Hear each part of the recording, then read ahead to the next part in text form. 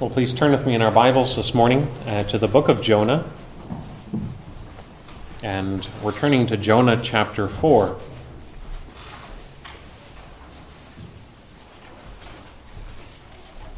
And for those who are joining us this morning, we have been looking at the book of Jonah together and trying to understand its purpose in the canon of Scripture. Why such a short book is included in God's Word, and such a small aspect, we might think, of Jonah's ministry is highlighted for the remembrance and the reflection of the people of God.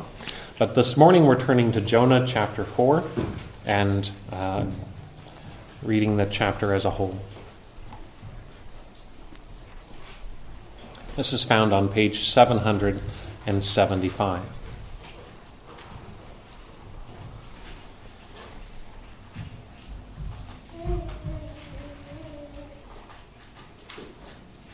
Let's turn back to chapter 3 and we'll read the last verse.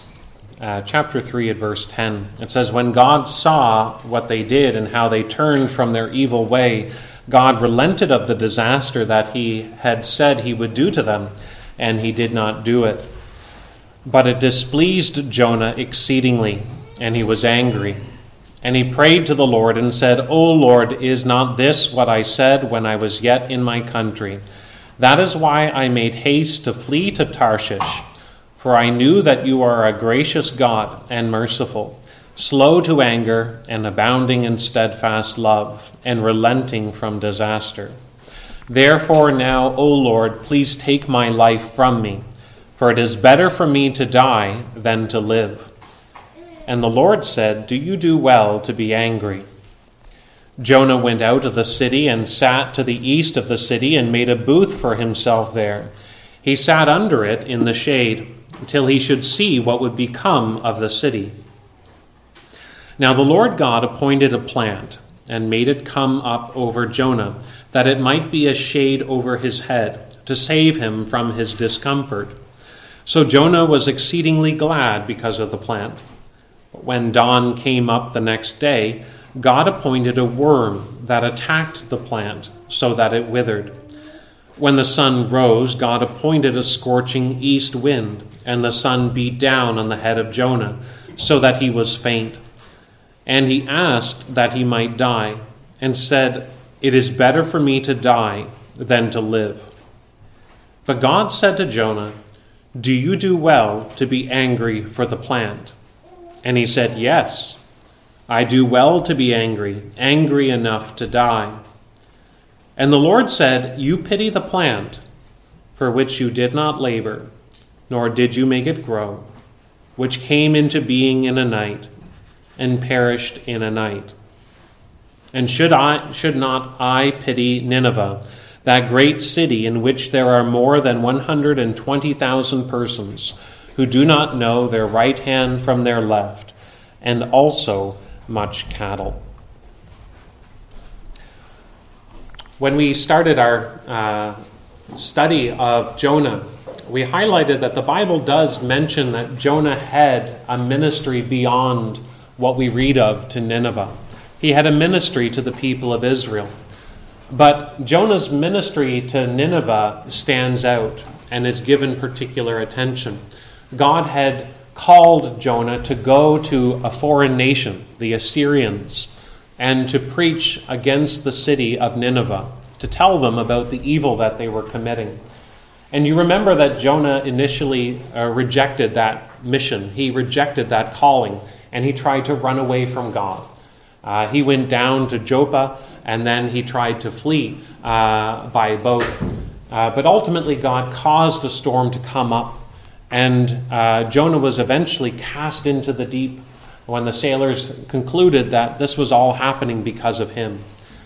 Jonah was thrown into the deep waters, but before he perished, God appointed a fish to swallow Jonah. And from the belly of the fish, Jonah prayed to God to deliver him. And God had mercy on Jonah. He delivered Jonah and caused the fish to vomit Jonah up, and he was back on the dry ground. But you remember that God wasn't done with Jonah. The book of Jonah wasn't just about a miracle of a great fish swallowing Jonah only for him to survive or to come back from the depth. But the book of Jonah was teaching us something about God's purposes. That God has a purpose in mind that he will bring to pass, that his mercy will come to pass. And so in chapter 3, God tells Jonah again for the second time to go to Nineveh and to call out against that city the evil that it has done. And so Jonah did. Jonah preached against the city of Nineveh. He told them 40 days, and the city of Nineveh would be overthrown. But something strange happened. It tells us that from the least of them to the great of them, that as a collective whole, which would have been just as rare then as it would be today, we're told that there was a united response in the city, where the people took that message of a foreigner. They took that message of a prophet from Israel, and they took it to heart. That they were convicted that there was integrity about what was being said, that what was coming against them was legitimate, and that they had committed evil, and that they were guilty before God. And so we were told that the king of Nineveh issued a proclamation telling the people to fast, to show outwardly their remorse, to show that they had taken heed to this instruction. But more than that, to turn inwardly from their evil actions, to turn from the evilness of their hands. And they were told, who knows? Because perhaps God will relent. Perhaps God won't judge us as he has said. And the basis of that hope really amounts to that they were warned. They were given this window of time. Why were they being given this window of time to hear this message of judgment, unless perhaps God would reconsider that judgment? And so the people were encouraged to turn from their evil ways and to look to God for mercy. And in the end, we're told that God did relent. God did not bring judgment on the people of Nineveh, but he relented of the disaster that he said that he would do, and he did not do it. But this morning, as we're turning back to Jonah, we want to see that the book of Jonah is not just a book about showing that God's mercy extends outwardly, that God delights in showing his mercy to many. The book of Jonah is really confronting us with understanding that God's mercy is something to delight in, that it's something that is to be rejoiced in, and not something to fight against. And so as we're turning to this last chapter, we want to see that because the Lord delights to show mercy to sinners, we ought to delight wherever God's mercy is displayed. We want to think about this last chapter in just a couple of thoughts. We want to think about the Lord's mercy despised, and then the Lord's mercy defended. At the beginning of the chapter, it says, "But it displeased Jonah exceedingly." That word displeased is a word that otherwise is translated as evil. It's a word where you are making a judgment about something. You are assessing something as good or as wrong. And Jonah looked at this, what had happened to Nineveh. They were spared disaster. They were spared destruction. And Jonah looked at that and said, this is wrong. This is an evil that has happened. This is something that should not be. And so Jonah is upset by how things have turned out. He was exceedingly angry. But notice as well that Jonah prays to the Lord about this. This is not Jonah running off in frustration, wanting nothing to do with God. This is Jonah bringing his complaint to God about his ways. And we have to remember that Jonah's not the only prophet who struggled with understanding the ways of God. There were other prophets who just as much struggled to make sense of what was God doing and why was he doing it this way. And so Jonah, with his anger, with his frustration, comes before God with his complaint. And you see how he complains. He says, "O Lord, is this not what I said when I was yet in my country? I knew that you are a gracious God and merciful, slow to anger and abounding in steadfast love, and relenting from disaster. And it's only now that we begin to understand Jonah. Because Jonah's reasoning for not wanting to go to Nineveh was not simply about personal safety. It wasn't just that Jonah was nervous that going as a lone ranger into a foreign nation risked his own personal life. It wasn't even the personal shame that would come against him, how he could be ridiculed by calling out the evils of society at large, that as a lone voice, as a minority in another culture, that he could be scoffed at and looked down upon and ridiculed away. That wasn't really what Jonah was objecting to. Jonah didn't want to go to Nineveh because he didn't want Nineveh to be spared. He wanted Nineveh to get what it deserved. He wanted Nineveh to be destroyed. And so he says, that's why I didn't want to go. I knew something about how you were going to deal with this situation. You were going to be merciful, because that's how you deal with people. You are a God who shows mercy. You are a God who is slow to anger, who is abounding in steadfast love. Jonah's description of God here is quoting Scripture. It's what God said about himself to the people of Israel. You remember before we said how the people of Israel themselves discovered this about God.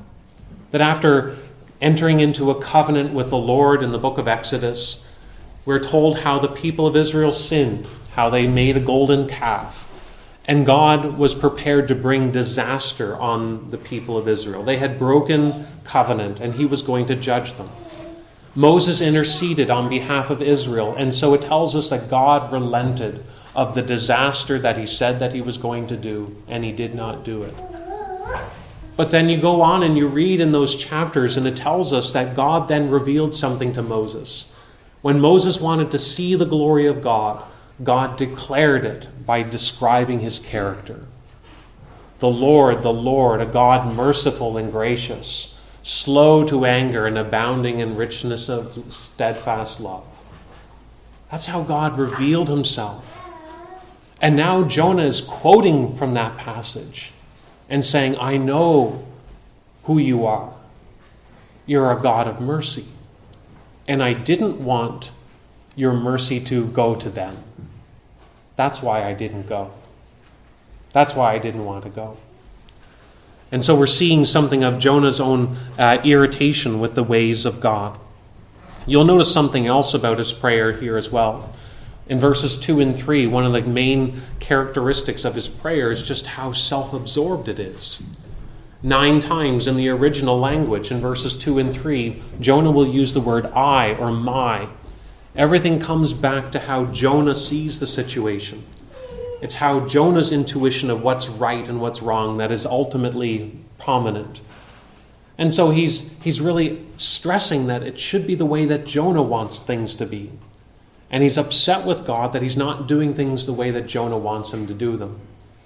And so he's angry, he's frustrated, he's exceedingly displeased with the Lord. And you read there in verse 4 that the Lord then comes to him and says, do you do well to be angry? Sometimes parents will confront their children. Maybe you young people, you've had this experience where you do something, you react a certain way, and your parent will come up to you and say, is what you're doing right? Is your behavior in this situation appropriate? Maybe it's a birthday party. Maybe you're seeing your sibling is getting presents. Maybe you're seeing that your sibling is getting a lot of attention. There's a lot of excitement that is being directed at that individual. But you look at the situation and you suddenly start to see resentment or anger or frustration boiling up within. Why do they get such nice things? Why is all this attention being directed at them? And your parent has to come up and say, is it right to be angry when we're celebrating the life of another individual? Is it right to be resentful that another person receives good things? And your parent is trying to pull you out of the situation to look at it more objectively, to be able to reflect and to evaluate on your own behavior, your own attitude. Is this fitting for what's actually happening? Jonah here is angry that disaster did not come on the Ninevites. And God asks, is that appropriate? Should we be angry that life has been spared? Should we be angry when mercy is shown? And so here we see the Lord's compassion, the Lord's mercy is something that is despised by a prophet of God. How does that happen? It's actually showing us something twisted about the human nature, that we're not naturally inclined towards celebrating mercy, that we're not naturally drawn to it or in celebrating it, even within the people of God. Even the community of God's people can revert to a mindset of get what they deserve mindset. And we see that here happening in Jonah. Why was it that Jonah's attitude was at such odds with God's purposes? Part of the reason has to be is that Jonah has forgotten something about himself.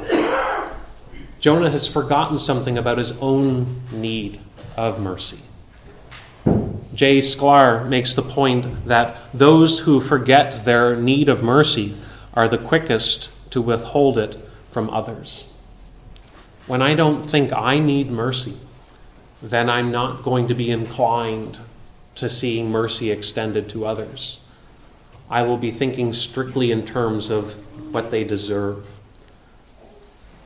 But more than that, there can be a disconnect even when we think about mercy.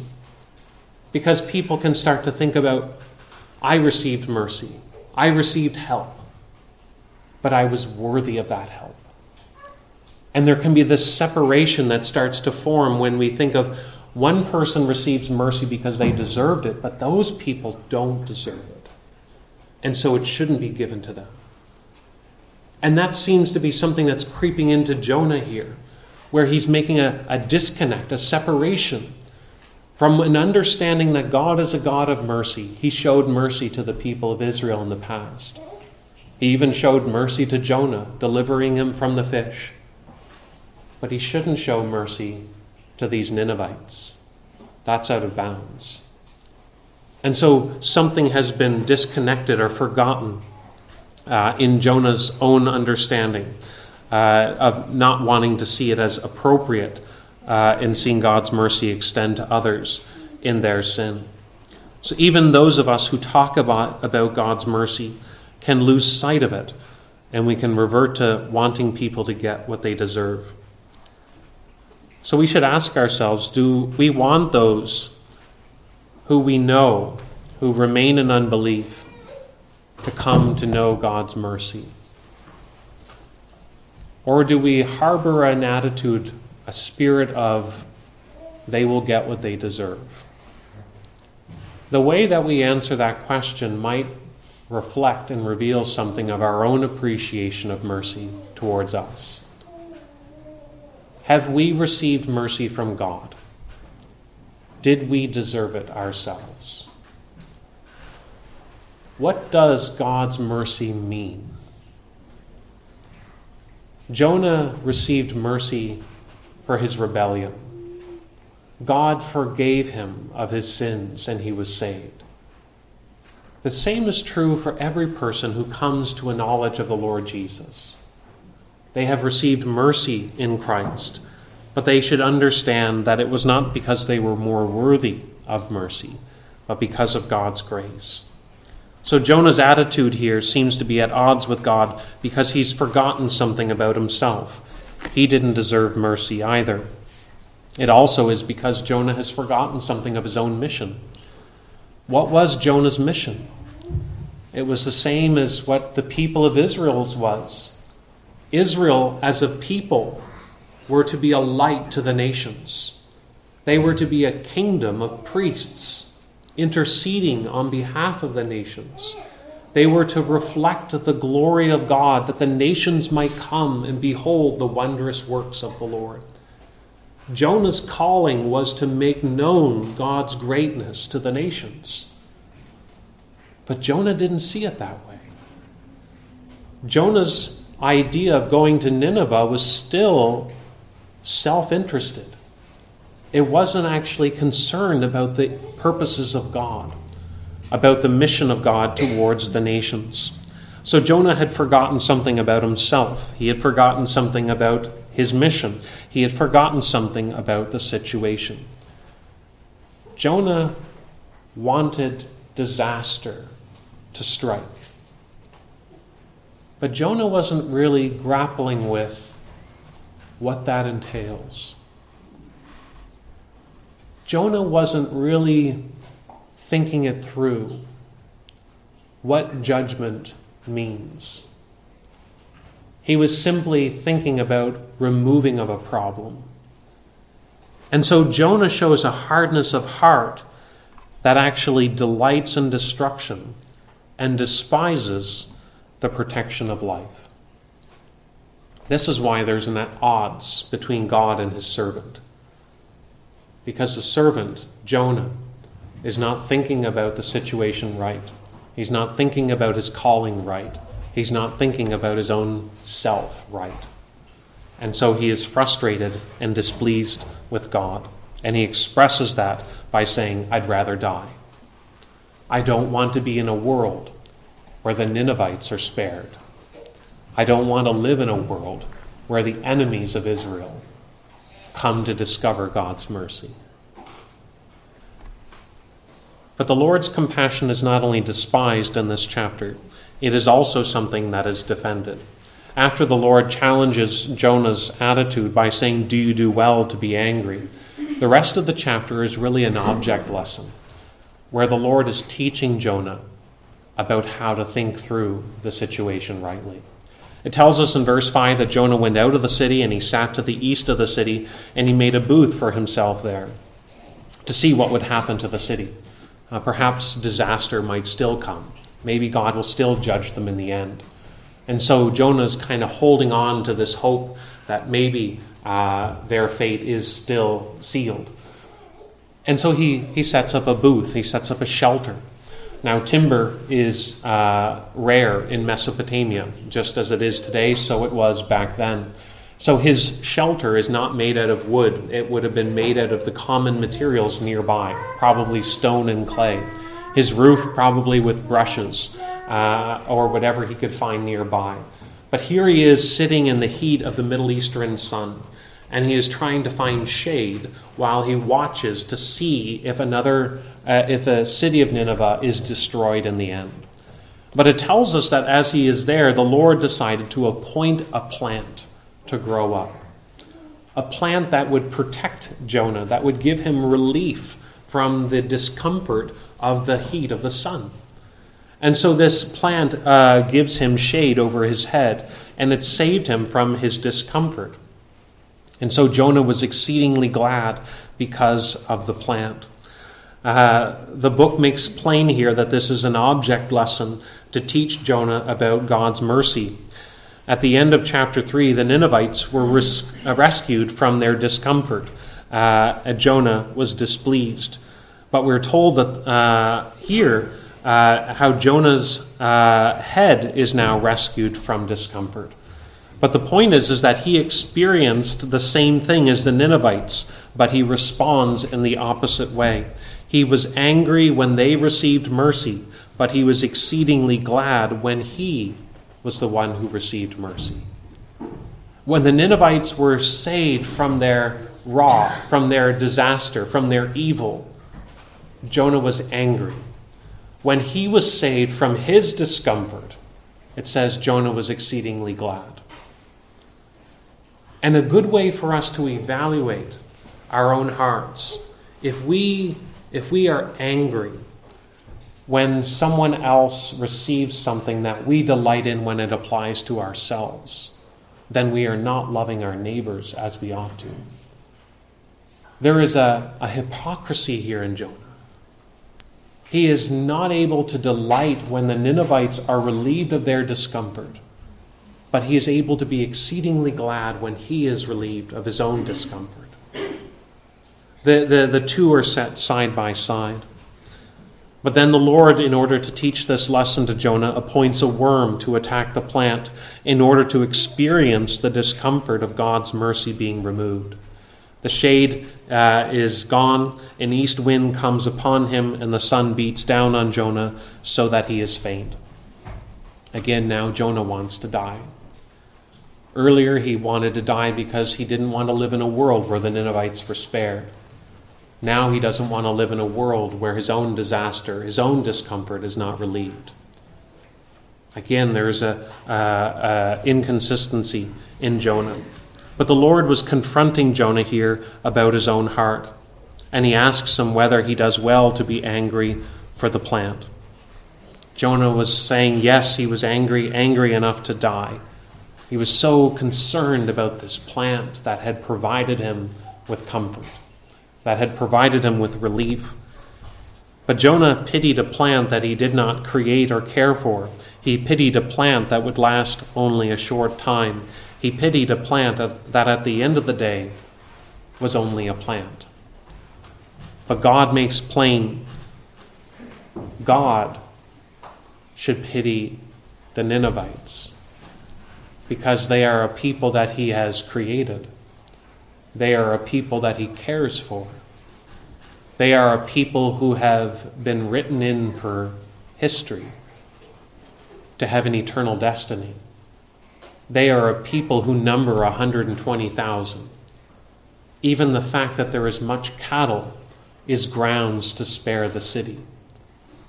And so this whole narrative is really pressing Jonah to see, is it not right for God to show mercy to those that he creates, to those to whom he cares for, to those who were created for fellowship with God, for those who have an eternal destiny? He's challenging Jonah about the appropriateness of his actions. People that did not know their left hand from their right. These people were living in ignorance. They needed someone to teach them. They needed someone to lead them to the truth. They needed someone to guide them. And living in ignorance of God, they needed to learn about God and his mercy.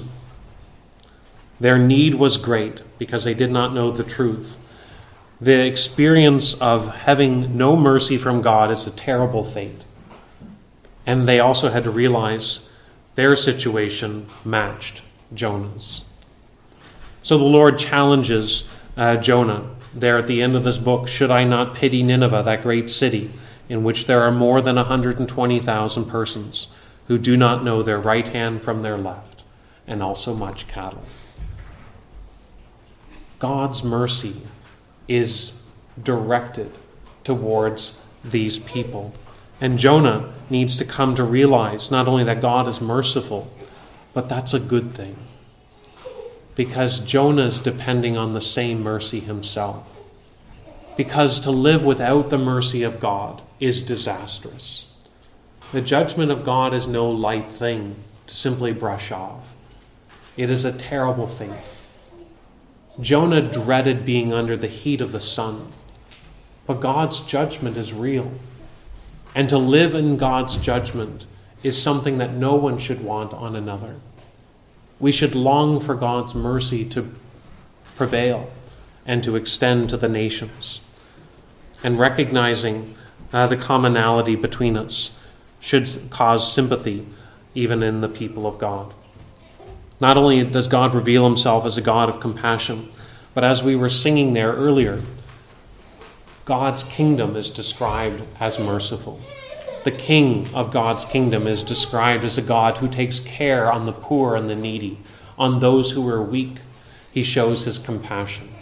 We read there in Matthew's gospel that when Jesus came into this world, he spoke to the people in the synagogues and in the villages. He taught them about the kingdom of God. He was helping people understand who didn't know their left hand from their right about the mercy of God. He was showing them the mercy of God.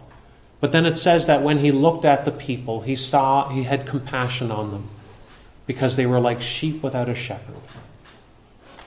But then Jesus goes further than that because he says, pray that this is something of God's purpose to delight him. That this is not something Peter is to do clenching his fists and grinding his teeth, but he's to rejoice where Jonah despised it. Peter is to celebrate God's mercy as it comes to the house of Cornelius. He's to celebrate when he sees those who were living in darkness come to know the mercy of God. And so as we come to the end of this book, it ends with a question. Because really the onus is now on the people of God to reflect. Is it not right that God shows mercy on those who don't know their left hand from their right? Should not we match the character and the heart of God towards those who are still in their sins? And so if you're a believer this morning, then you have to be asking yourself, do I understand that I stand in need of mercy, just as any other person does? Do I understand the fate of not being under the mercy of God? Do I understand and rejoice in the advancement of God's purposes, the manifestation of God's grace? And if you have not yet come to trust in God, in the mercy of God in Christ, where is your hope ultimately with your sin? What do you do? Revert to thinking about those who are worthy of being saved, thinking about some people as better than others, and failing to see that it is about the glory of God and the grace of God in the lives of individuals. Lord, we pray that even as there was a concern for the city of Nineveh, we pray that we would be people who are concerned about the lives of those around us, that we would be people who seek to be faithful in the callings and the situations that you have placed us. And we pray that your kingdom would come and that your will would be done. Go before us and pardon us for Jesus' sake. Amen.